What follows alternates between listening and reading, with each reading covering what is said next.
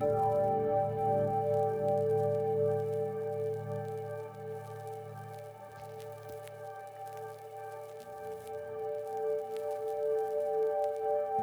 everyone.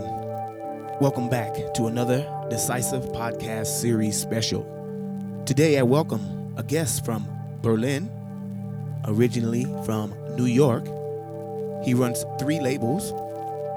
One is Thema Digital, and Chronicle. This gentleman's name is Lenny Passo. I'm happy to have him on the program. I'm glad that you are here, and I hope that you enjoy the program today.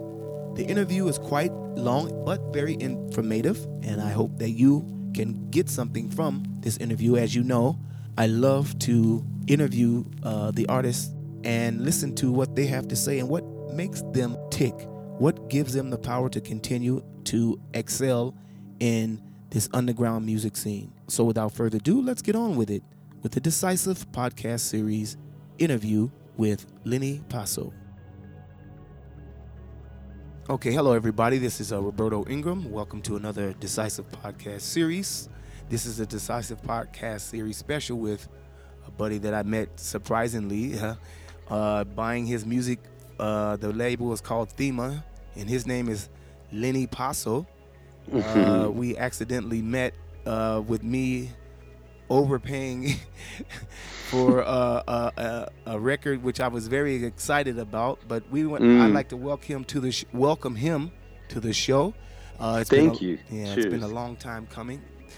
Lenny, thank you for being here, buddy. No, I'm happy to contribute, to be a part of it. Thanks for asking. Cool. Yeah, it's been a while.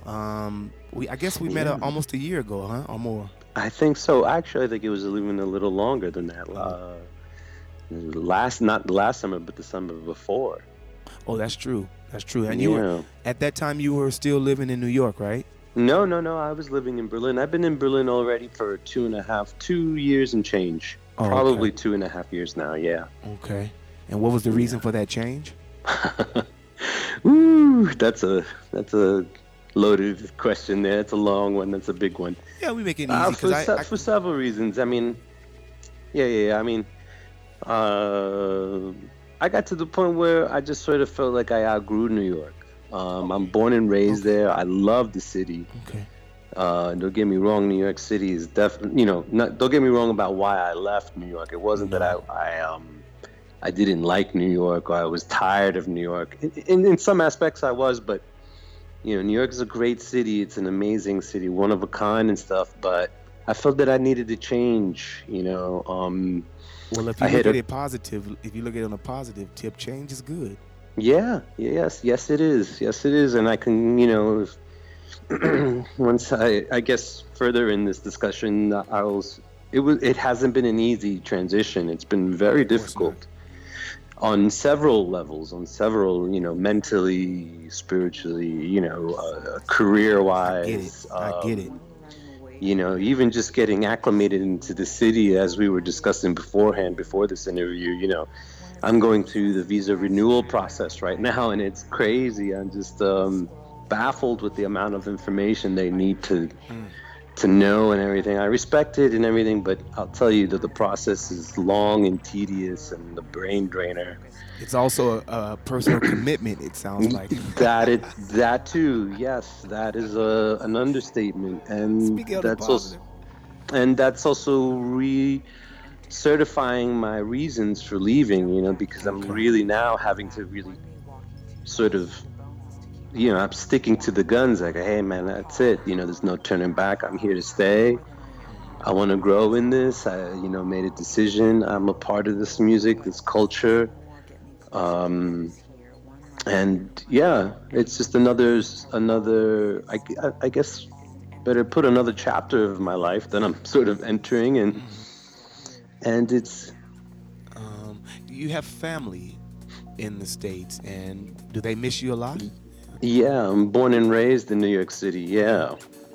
I've been there my whole life, but I traveled a lot. I've done my fair share of I've seen a fair share of the world, DJing or just traveling. You know, I guess what I was trying to get at was leaving the States. You said it was for the scene and for the music, and I'm sure that that's kind of a expected change when you're moving with your job. And your job, you can do your job, what you do, wherever you're at. And to get up and leave, by choice, of course, and by change, of course, was that the family? Was the family? Are you married? Do you have kids? No, I'm not. I'm single. Okay. I was dating somebody when I had left. We were living together and stuff, but that's the farthest of that extent. Yeah, but my family actually, they became, as they saw me always coming to Europe, they were very supportive of it. They just sort of, oh, great. My mom was like, I knew this was going to happen sooner or later. So yeah, you know, what am I going to do? What nationality are you actually? I am Peruvian and Colombian. My mother's Peruvian and my father's Colombian. But I was born in New Rochelle, New York, and lived a big portion of my life in Yonkers. And then when I was teenage years, I moved to the Bronx and then Brooklyn and then, yeah. Between these different cities, are there differences between the music or? Good question. I don't think the commitment to the music is different. No, there are people who are diehard everywhere you go. And I think what it is the size of that community. In some cities, they're huge. You know, Berlin has a huge community and supports all various sides and colors and shapes and shades and textures of techno and house and electronic music, where in New York, it's a sort of more smaller group of people. But as of recently, maybe not so recent, maybe the last 10 years now, the scene has really developed and has gotten a lot bigger and a lot more richer. You know, some of my friends say, man, Lenny, why did you leave? Things blown up over here. All my good friends that, you know, were a part of my groups, my team or whatever, they're all blowing up. They're playing everywhere. And I'm super proud and happy for them. But yeah, I was at the point where I just couldn't wait anymore for that to happen. And I was getting more love in Europe and coming over here and getting way more proper gigs. And, you know, are there any real differences in the club scene between those those cities? Yeah. It's a very small professional group of people who would pay you, you know, no compromising, you know, no like negotiating your fee and stuff like that. Like, this is what you do, this is what you get. Yeah, sure. Everything taken care of. It's a very small area of that in the States, you know, that are professional. The rest is DIY, you know, and it's just smaller groups, and, you know, budgets are a lot less, you know, like, oh man, listen, we got 500 for the whole night for a flight and this and that, you know, and it's like, oh, wait. And when did you start DJing professionally, and why? That goes back now a little bit, I'd say. I would professionally, like in clubs and real nice venues, it started pretty early for me. I've been lucky in New York. You know, I teamed up with some people who are now, they're huge and they're big. And yeah, I don't know, I would say 2002, maybe 3. Let's just say 2005, because I think that's when I started also coming overseas to play. Okay, and your inspiration was from? Oh, several. Give me to start off. Give me so one many. Big moment of inspiration that provoked you to become a DJ with this type of music. Was it hip hop before? Was it jazz? Was it techno? Was it always electronic music? Yes, I will say it was always been some form of electronic music. Okay. And, you know, in New York, I'll just go through the sort of decades, because that's really the definer. You know, as growing up, my best friend across the street, we really were we were really sort of fascinated with music that was a sort of, I guess, for lack of a better word, underground. It wasn't as popular, you know, it was small. It was, maybe even also, I will even say like more Latino and Black music based and stuff. You know, that was kind of a thing. You know, like let's just say like hip hop when it was brand new. It was really a Latino and a Black thing. You know. And same thing with the house music. It was very much that kind of thing. And so the communities, everyone got together, it was playing in the backyards and stuff like that. You know, you're like, wow, what is this? This is super cool, you know? So I don't know, it kind of started in a way for like electro, hip hop. And then that turned into like freestyle. I don't know if you remember freestyle. Oh, of course. TKA sure. And you know, oh my God, there's so many of them. And from there it turned into sort of, I guess, maybe like punk and grunge. Oh, super. Yeah. Okay. Yeah, I was sort of, and then a little after that was industrial, you know, Nitzareb. Yeah.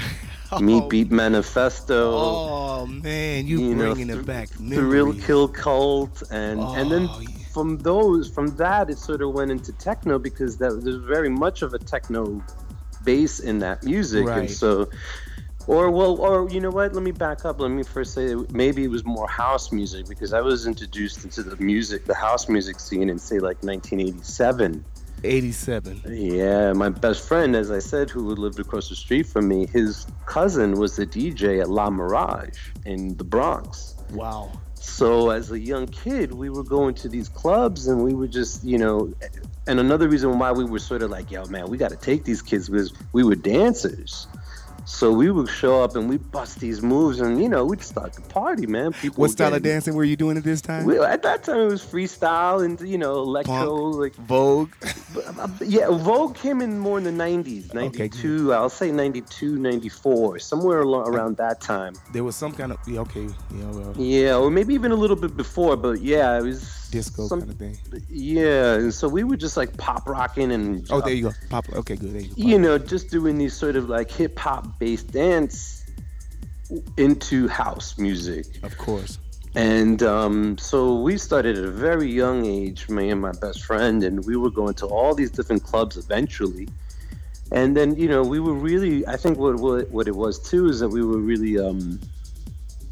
really keen on this scene, because at the time with the Blacks and the Spanish, Latino, it got really violent. It was getting ugly. You know, we'd go to these things and somebody will get into a fight, and some you know, later on it would turn into gunshots, somebody stabbed. I hear you. You know, and so this was an epidemic, and friends of ours, it got to the point where even some friends of ours in close circles were like, you know, getting hurt, getting killed, you know, really sad stories. And we were like, oh shoot, oh man, I'm not gonna risk my life to go dancing. Right. And then we saw this culture, this community of people dancing all night. You know, they were Black, white, Spanish, but mostly Spanish, Latino, Blacks. And this really, we were like, whoa, what is this? We couldn't believe that this was like a real thing. Like, amazing. It was amazing. It was thrilling. It was thrilling. So we really caught on to it. And me and my best friend, you know, we became a big integral part of the gangs or the groups, and, you know, and so they always brought us into the clubs, and we got into every place. You name it. We knew, you know, I was very lucky. You got into every place now. Every. Okay, let's narrow down the every. Give me the ones you enjoyed the most. Ask me the name, I'll tell you the color of the walls, dude. You tell me the names, because I don't know which clubs. Oh, man. Well, so, like, you know, there's one club that was a very big definition for me, a big influence. And I have to say, and I think a lot of New Yorkers and other people who know of this era and stuff, they will say the same thing. Like, everybody hypes up Limelight as if this was the... Okay. And don't get me wrong, it was hot. It's hot, you know. It was a big club. They had a lot of big nights, but there was also a commercial element to it. Like, almost anybody could get inside there. There was a club called Red Zone where a drag queen, Kenny, used to work at the front door, and there was not a queue. There was an ocean of people there trying to get inside this club. And as it got popular, that ocean just got bigger and bigger. But the funny thing is the word on the streets and everything, you know, whenever you told somebody like, hey, yo, let's go to Red Zone, people would freak out. Hell no, I am not going over there, because the drag queen had to pick you. And if she didn't like what you were wearing or how you looked or something, you know, come on, we all know how flamboyant they are. Of course. You know, so they would just do these crazy disses to people. Oh, hell no, honey, you better not even. You're not getting in here. And people just, there is no guest list tonight. Walk in shame, you know. And so, oh boy, the truth is too, a lot of those people who got rejected from there, it was sort of like a Berghain, man, if not even harder, because it was just this one drag queen that religiously was there at that front door for like 3-4 years. Wow. She ran that club. Okay, but the club was a success because it was a hit. David Morales was the DJ, and that was another thing. It was one DJ all night long. All night long. And you had every walk of life, from rich to, you know, street kids to, you know, Donald Trump, Madonna. I met Madonna at the Sound Factory. Wow. With Junior Vasquez. I met Madonna in Los Angeles, California. And Soul Train. Now with that history, leaving New York, coming here, do you still embrace, and is it still part of your I mean, your future and part of your you know, you still contribute to this this past at today?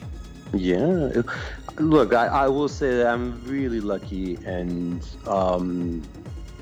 honored to have experienced what I did back in those days in the beginning of the scene. You know, one thing I will say too, and I think we can all sort of understand on that, is that, like, it was new music at the time. You know, so it was really fresh. It was really exciting. People were really coming together. It was, you know, it didn't have any bad thing connected to it. It wasn't like, at that point too, it wasn't like, oh, that's drug music and this and no that. boundaries. No boundaries. You loved it. No genres. It's you know, house and techno electronic music is not for everyone. We are definitely, like, I think everyone can agree on that. Which should be understood in the first place. Yeah. But those that kind of gravitated towards it and understood it and felt it, it became a culture. And it's still this culture, and it's gotten only bigger. And now it's not new music, though. 30 years later, here we are. We're still excited about records. We're still excited about going out. The scene has only gotten bigger and better. I think, I'm going to say personally, I think it has, you know. Yeah. I'm sure that's another huge conversation. There's its ups and downs in it, as in everything business and everything. So, you know, things have changed dramatically too, from when I remember when I was first buying records to the process or the way records and music is coming out now. You know, I'm also very lucky to have experienced what I did in the early 80s and 90s. To continue into 2000 and to see the development, even the styles and the you can genres look back and be come proud, in cycles. And you know, I never had some moments since 1999. Oh, I'm sorry, not 89. That I stepped away for a long time from this music. I'll say honestly, I've always been attached to it in some way, shape, or form, from DJing to throwing parties to just being a dancer. You know. Now you run 2 labels, right? 3 labels. Okay, we'll go through each label, but have you had any experiences in running labels before, or what other jobs did you have contribute to such a you have such a type of job? Because it's distribution, it's artists, A&R work, it's a lot of administrative procedures. These administrative procedures. Mm-hmm. Have you ever worked at a distribution or any other labels before this? No, I've never worked in another record label I've never worked with another record label before. It's funny how I got into it or why I got into it. But I did work for a distribution. I did.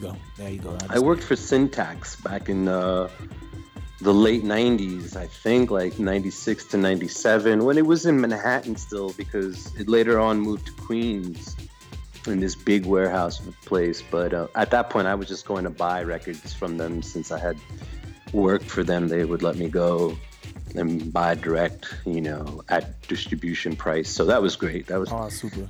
That helped my record collection expand tremendously. Did you get a lot of knowledge working for the distribution? Oh, yeah, definitely. I think... What was most valuable to you? My learning of the Detroit, Chicago, the U.S. market, to be honest. U.S. market, okay. Yeah, because living in New York, well, I wouldn't even say living in New York. I would just say just being a buyer. In general, I kind of went with the trends of what was going on in the 90s, and most of it was coming from Europe, in my eyes, or what was being like Well, that's presented. Your experience, of course. Your experience. Yeah, That's your my experience. experience. I understand. I would say, there was a lot of stuff coming out at a certain from the UK, from Surgeon to Regis. Oh, yeah. James Ruskin, Oliver Ho. Right. Me and my best friends, me and my group, we were really into that sound. We were just blown away by that techno. I had loved some Oliver Ho stuff. Ooh, Yeah. oh my God, man. Surface, all those labels we saw it on the wall, we bought 2 copies instantly. We didn't even listen to it, just walked up to it, just took 2 copies, put it on the counter. Okay, what else? Right. It was we had that, it was like that, and then later on it was Swedish techno. Yeah, of course, there was always Germany. There was some people coming out of Japan that were interesting, and So with this distribution, so my point getting is I was buying all this sort of overseas music, and while I was working at the distribution, that's when I started to learn about all these other labels out of Detroit. I don't know why it sort of worked that way in my experience, but I got onto Detroit in the U.S. market much later than I did. It was like maybe 99, 2000, where I was like actually paying attention to it. Beforehand it was always sort of European. Not to say that, but with house music it was New York. So of course, so we had enough house music labels and stuff like that. There was a lot of house coming out of New York, and we got to the point too where we kind of tired of that gospel, that soulful house.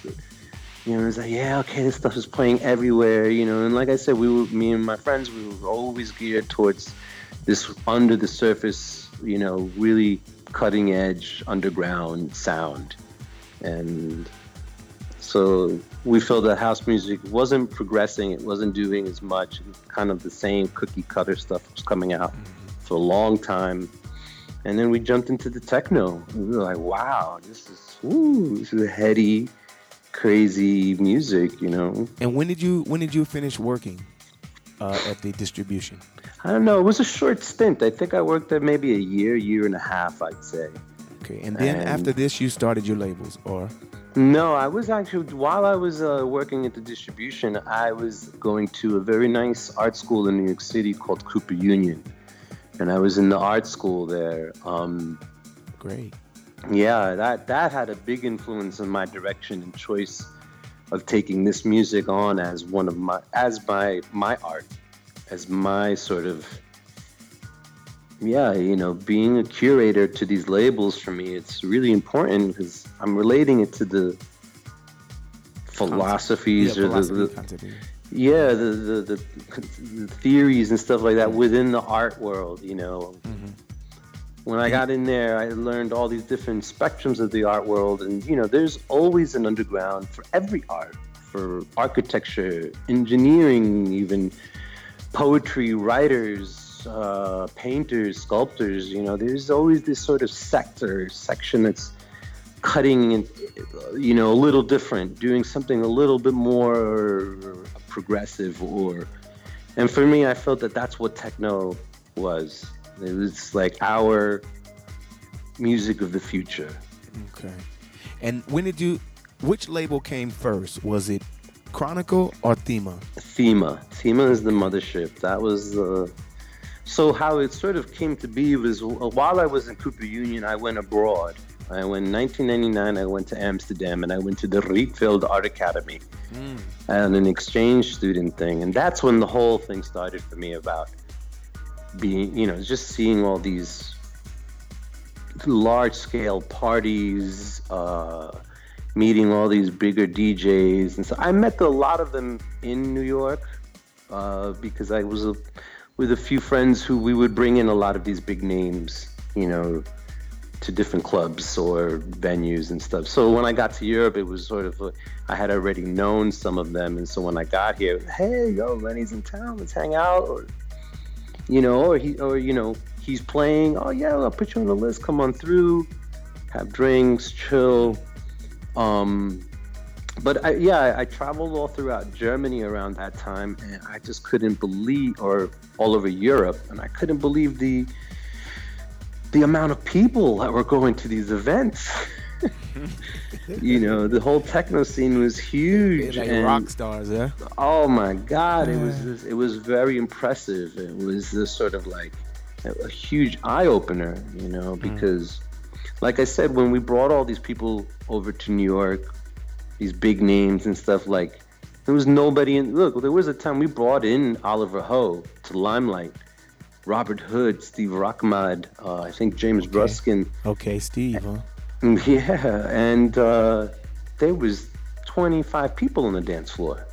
Then I come over here overseas, and it's 5,000 people on a dance floor, and now it's 25,000 people. So it's really interesting to see these changes in development, and again, there's the good and the bad side. And what is the music concept behind Thema? Well, I wouldn't say this is a strong concept. It started off as this sort of concept label, that I'll admit. And as I got it more into the business and stuff like that, and the amount of time it takes, and just the amount of risk that you're taking with also putting out some music and stuff, I try to streamline it and kind of get a little bit more straightforward. Thema is the mothership. That's the first label. And what I wanted to do was sort of create this big project where, artists, visual artists, writers, video artists all came together and put together some sort of release for the label. Great. Nice. And like I said, that was a big lofty idea, and I'm a one-man army, and I run the labels by myself. That's a team effort right there. Yeah, that's a real team effort right there, because sorry, go ahead. No, that's okay. I was just thinking out loud. That's a real team effort there. All those different types of jobs that are required to meet deadlines and the creativity put inside this concept, and to see the philosophy come to life. Yeah, that sounds more so like four people. Yeah, you're right about that. And so I'll go back to also saying that's one of the reasons why I moved to Berlin, though, is to be able to pursue that. I don't want to give up on that part of the label. I understand. The label itself, really, it's just about putting out cutting edge music. That's how I see it. And that's just the simple boilerplate of it. And can you say that till this date, how many releases you have now on Thema? We are technically on number 46. 46. So that's good. You keep that. Yeah, keep that number. 10 years in. Last year, summer of 2016 was our 10-year mark. And I'm proud. This project turned into a bigger thing than I thought it would ever turn into. And it is a lot of these, like what you had said, clerical work, yes. this all, you know, and I'll be honest though, because when I was living in New York, I was doing it somewhat as like a hobby, a side thing. You know, my interest, it was something that I've always been interested in, and something the scene I've always wanted to contribute to because I was so close to it for so long. I had a full-time job, so I wasn't dependent on any of the money or things from the label. But now, since I moved here, it has definitely turned into more of a job, and I'm trying to build up certain avenues that I didn't build up the years before. Mm-hmm. And how? And so that I'm sorry. Go it's ahead. been a challenge. No, that's all I was going to say.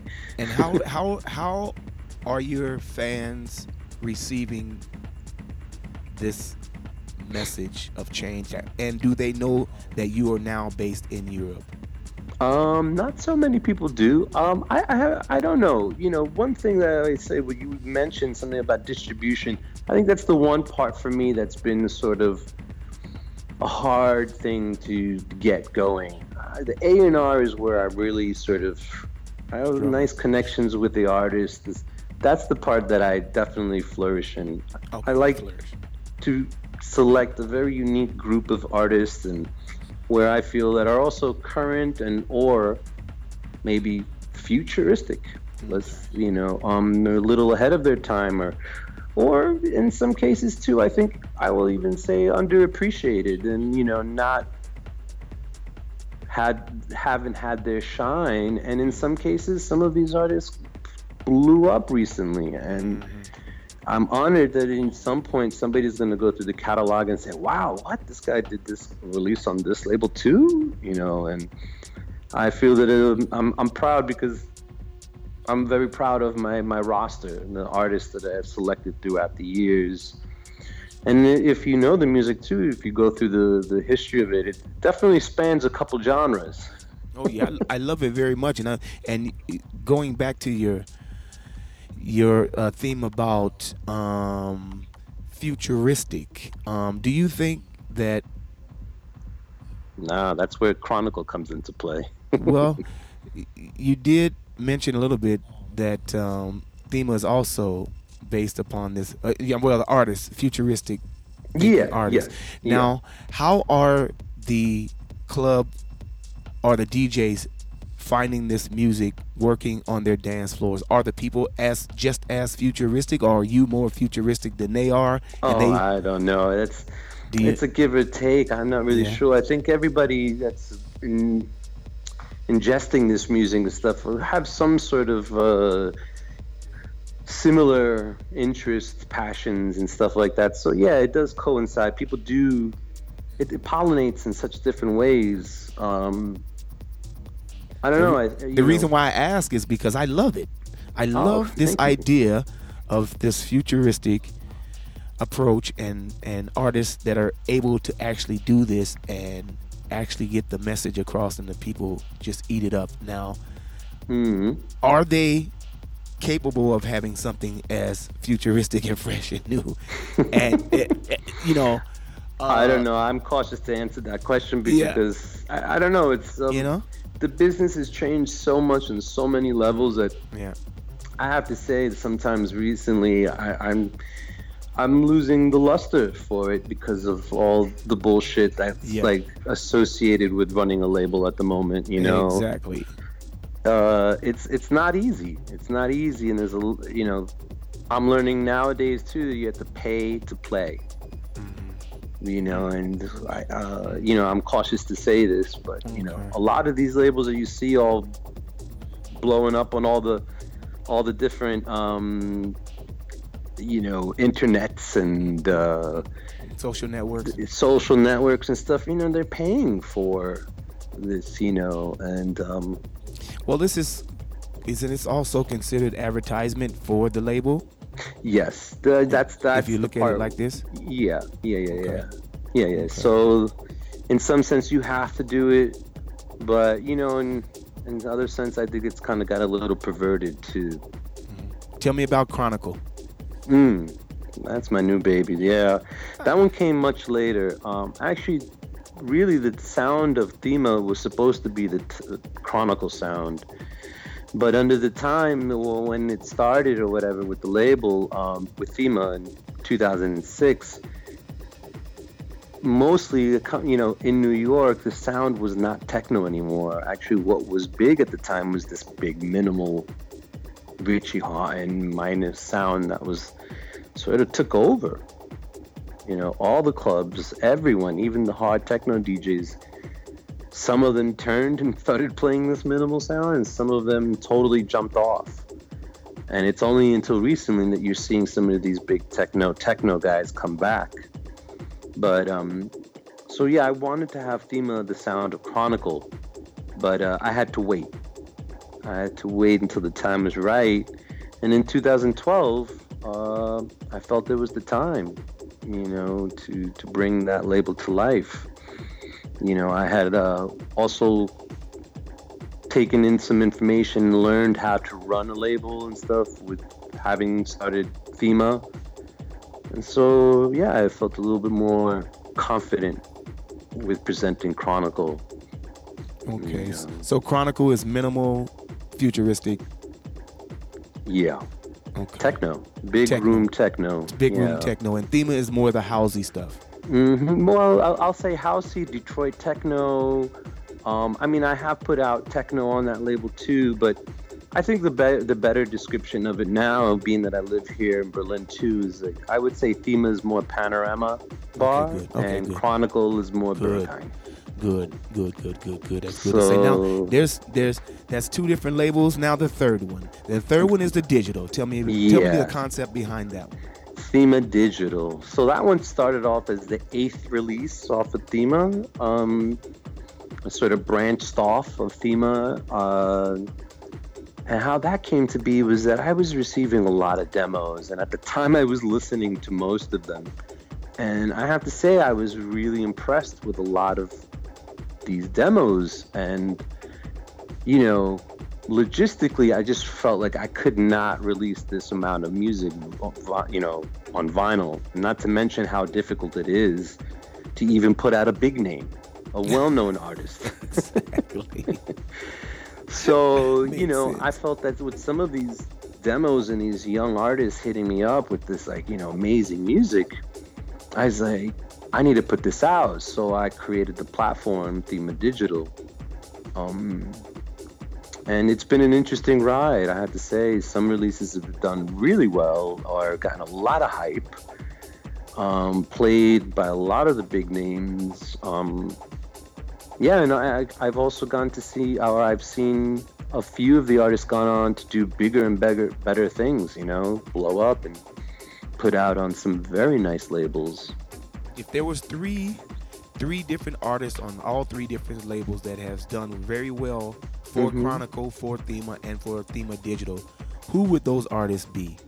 I like that question. Let's start with FEMA. I would say. Now, what do you mean done well, or meaning? When you put out the FEMA in the year 2017, 2016, there must have been like a really big response on one of these artists. And okay, yeah. I would say Terrence Dixon, when I first introduced him, that was well received. That was the one that put me on the map with FEMA. Oh, there you go. Yeah, so a lot of people really enjoyed that. DJ Slip.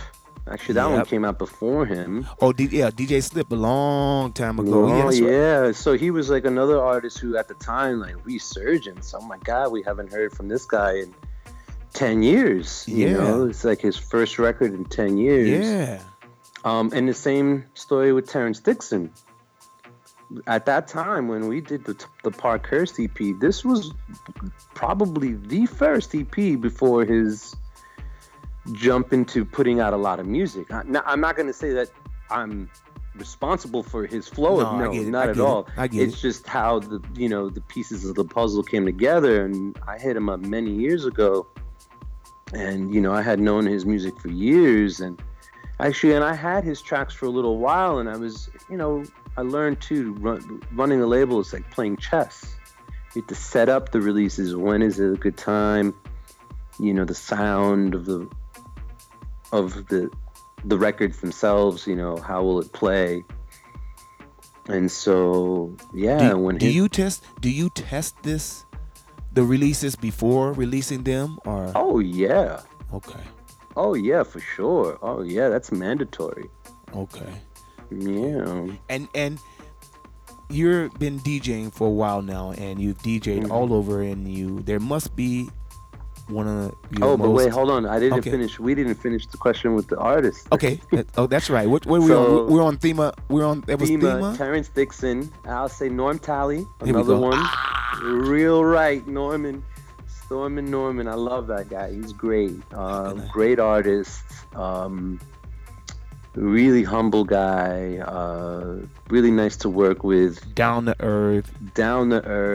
And man, he knows how to smash it. So I love him. Arc. Big huge response. That's right. With my man Arc, who's a very, very close, dear friend of mine. And he's very versatile. This guy. Yes. He's incredible. Yeah. He's crazy. Yeah. Christopher Rao, that was a big release for us. Oh yeah, wait. Christopher Rao was had a great house. It was more in the house genre. Mm-hmm. That was one of the third. Just Love Me, Baby. No, that was number 27. 27. Okay, good. That was wow. Yeah. I played that release at my closing set at Free Rotation. In 2010. Nice. I remember that. Yes. I remember that. I really enjoyed that record. Anything else like this coming from Christopher Rao on your label? No, he's doing his own thing now. So I think we did what we did, and now but my interests are also changing too. So I'm going in different directions too. So I understand when some artists went, no, I'm not sure. My sound is going a different direction. Theme is going a different direction, so it makes sense. So that's why I'm always looking and keeping my ear to the ground. Who's making a unique sound? Where is the sound going? And that's a big problem for a lot of labels right now, I think. I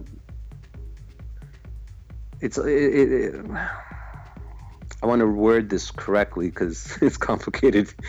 There's a huge oversaturation of labels at the moment, and it's really difficult to now sort of get anything to sell or move or to be hot.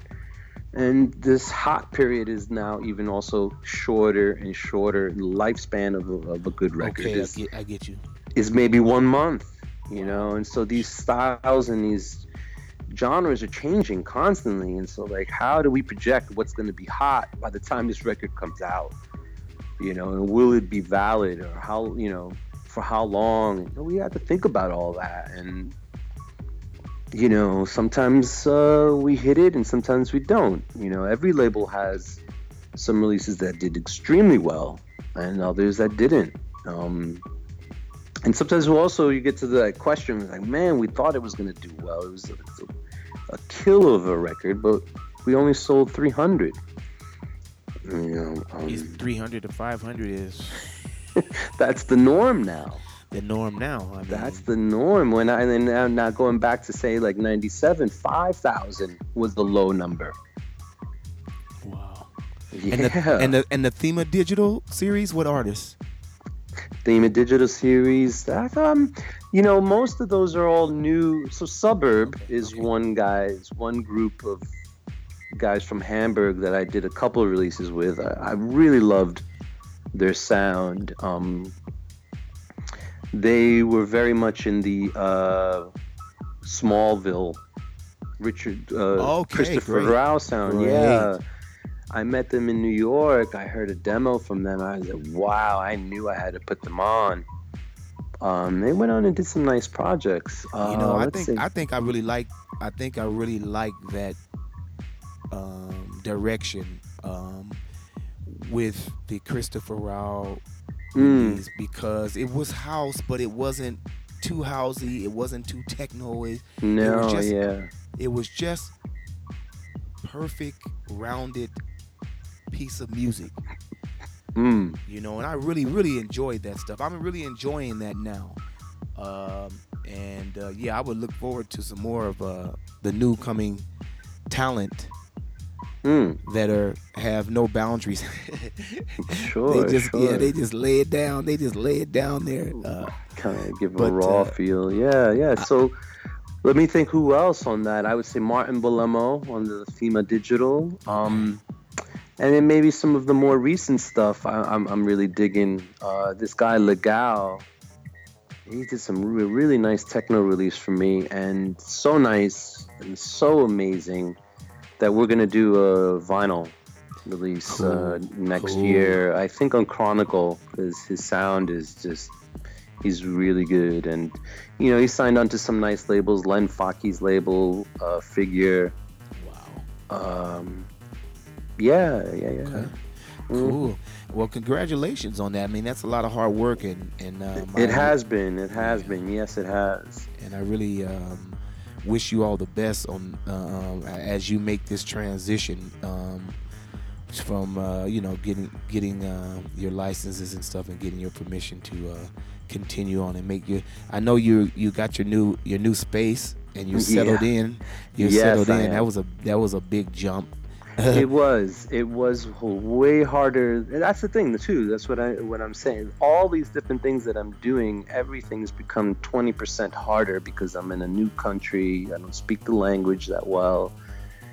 The transition of being here has been really challenging at some point in some crossroads and things like that. Yeah, but I'm sure it'll get better. You seem like a very, very great person, a great guy, Oh, thank you, man. Cheers. I'll never forget. I will never forget getting that email from you when I made that big mistake, Oh yeah, and yeah. I was very happy, and Cheers, man. Thanks, yeah, man. and Yeah, no, I'm very happy to have to be here, man. This transition for me was important and it was needed, and I'm happy to be here and to build this up and to keep on going with this genre, these artists, with the labels. It's slowly but surely everything is kind of lining up and coming together. There's a lot of plans in the future for all the labels. And myself. yeah, I wanted to talk about you just shortly. You're DJing now. You're in Berlin, and if you could have a residency, where would that residency be? That's a good question. I kind of do have a residency at the moment. Okay. We're going to be doing some regular nights, about 3-4 times a year at Renata. Thema. Yeah, Radio Renata. Yeah, Wilder. Wilder. Yeah, Wilder. Yeah. So I recently did a night there and it went really well. We had such a great turnout. The energy, all the DJs played amazing. Wow. Aubrey was off the chain. Aubrey, what's Aubrey up? was off the chain. Big up to Aubrey. Big up to Adam Marshall. He was. Adam Marshall too, huh? All right. Adam Marshall was playing like Jeff Mills, man. He was flying through records. He was throwing them behind him. And, Oh man. yeah, old school, man. Oh man. And the sound is great in there. It is absolutely amazing in that room. So they offered me to do something regularly with them. Now, I'm so happy for you. as far as the techno sound and everything, I think I would like to do something more at Tresor. Believe it or not, over Berghain. So the Renata is more house. Yeah, but there's the techno floor too, and so when we played techno. Okay. More Detroit techno, not Berghain-ish. Okay, right. More Detroit techno. Yeah. And, okay, good. That was your first. And DJing in New York, DJing in Europe. Mm-hmm. Say that again. DJing in New York, Mm-hmm. in America, and DJing in Europe. What do you find more inspiration? What do you find better? I feel freer in Europe. Okay, good. Yeah, I feel a bit freer here to be able to kind of venture and go deep into a sound, either really heavy and hard or really deep and soulful. It depends on where I'm playing, And in New York, I'm not going to say that you can't do that or anything like that, but the scenes are much smaller, and I don't know. I never really, and I don't want to talk about certain, because what I would say would be just stuff from the past. Because now things have changed, and the scenes are definitely much bigger and better over there. And I haven't really been playing. Yeah, and I'm happy to see that because it took a long time. I see this as I see that most I've been doing this also for about 25 years, and I've seen these ups and downs, and this is how it goes. This is how it works. Yeah. And I think that there is no city, state, country that has been consistently on top without going down. You go down and you come back up. You go down and you come back up. And yeah. I think the renewal of everything and the changing of the younger people getting old and the new generation coming in, and all these things change. Yeah. Yes, they do. Yeah, change the whole dynamics. But the one thing I will say is, like, techno in Berlin is still big. It's still huge. Oh yeah. And healthy. And that's why a lot of people are coming over here. The scene has gotten bigger and stuff like that. Like, and everyone that's living here too, we're seeing this huge influx of people. That's why we also mentioned the housing situation. It took me a long time to find a place to live. It was not easy. It is not easy. So you people out there that think like, yeah, let's all go to Berlin and it's gonna be great. You're gonna be in for a shocker. Okay, you have two different DJ names. Lenny Paso and Serif. Serif, yeah. Serif. Yeah. Why? Actually, that serif is something to do with typography, graphic design. Okay. It's the font. It's the different fonts. There's sans serif and then there's serif. Oh, okay. And I think you know the difference, right? Like, yeah. Helvetica is sans serif, where it's just these like straight, and then serif is a font that has those flourishes at the end of, say, an L or an S. Yes, right. Okay, cool. Those like hooves. Understood. It's just more flourishes to the letter. But yeah, so the difference for me is like I went down. I thought about this for a long time. This has gone on for many years of me creating an alias, and I guess it's something to do with the labels. Or I'm defining these different sounds. So Lenny Paso would be more Thema, right? Panorama Bar, and Serif would be the more chronicle, Berghain harder, big room sound. Okay. So Panorama, give me a second name. Panorama Bar. Is there another name that you could mention that could be also? Tresor, Globus. Tresor. Okay, yeah. Globus. Okay, cool. Okay. The Rex. Rex. You played at the Rex too. If you could say one of your most biggest experiences in the club while you was jacking, and one of the best and most inspiring evenings that you've had, name that one. I would say in Tresor. Okay. Not at the Rex? Maybe, not at the Rex? No. Right. It was good. We had a good time. Okay. Don't get me wrong. I had a blast a couple times. Output? I played there. Output too. Yeah. But that was home turf, so it was almost like playing in my backyard. Okay. There's something about flying and going to some place and playing in this historical, well-known place. But I will also say something like, Sisyphus and playing in the Hammer Hall room in there too, man. I've had some journeys in that room where I was like, wow, I can't believe I went there. That's what I like. I can't believe I went there. That's I can't believe I took it there, and everybody was just eating it up, Yeah. And that's on the techno sound. And I would even say, like, even going years before at playing it like Kata Holzig, when it was more the lighter, minimal or tech house. I'm cautious to use tech house, but a lighter sound. Yeah. And going on some journeys over there, and getting so much love, and all these people coming up to you like, man, what's your name? Where are you from? And they know right away that I'm not from there because of how I play or whatever. They're like, no, yeah, we know that you're not from here. Where are you from? And at these, I don't know how I got there moments, what can your dance floor expect to hear in your sets? I don't know. I would like to say a little bit more soulful, bold. I don't know. Delicate sound, but at the same time, not too fluffy and not too cheesy. Okay, let's separate the venues. A small venue. Mm-hmm. Oh, so it's like a small venue. I don't know. What would I play? Yeah, what could they expect to hear from you? Your personality, okay. I guess you know. A deep house side, a house side, yeah. A jack-in house side, yeah. I mean, it depends on who's playing, where the person took it before you. Right. You know, I don't like to challenge the crowd too much and go, you know, and start playing like drum and bass.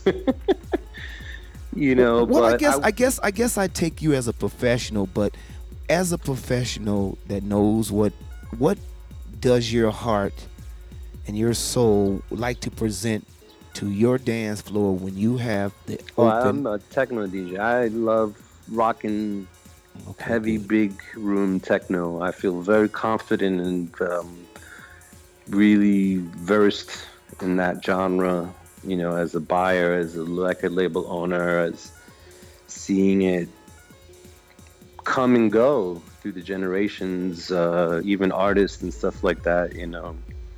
And then, you know, one of the artists that is going back to inspiration, and I'm sure it's obvious to who knows me and know the labels and stuff, but Jeff Mills was probably one of my biggest influences for all of it, you know, from the conceptual aspect to it, to the ambient tracks that I put out on the labels. You know, I was trying to also get out of the whole cookie cutter format of how all these other record labels were kind of doing these 4-track, you know, 2 per side, or, you know, 1 track on each side kind of thing. Like, this was like a cookie cutter thing a lot of labels were doing, and I was like, well, what about all these other things that we need as DJs, you know, the intros or something experimental, very thoughtful.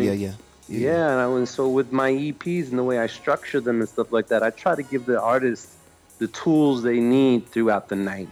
And I have to say that that's been very successful for me, or for us. Artists and DJs come to me all the time. They're like, man, I love the way, you know, I play your record in the intro and the banging part of the night or the closer. And so I try to give, like, in a way, little LPs, mini albums on each 12-inch. That's fantastic, man. You know, maybe the A side is a little bit deeper, but the B side is some banging techno. You know, and then there's like an ambient little intro, outro track that you closed your set with, or you opened up your podcast with. That's awesome, because that you have, from the experience from DJ, label owner, you know, you giving the DJ the tools that they need to make a choice and be creative in their sets.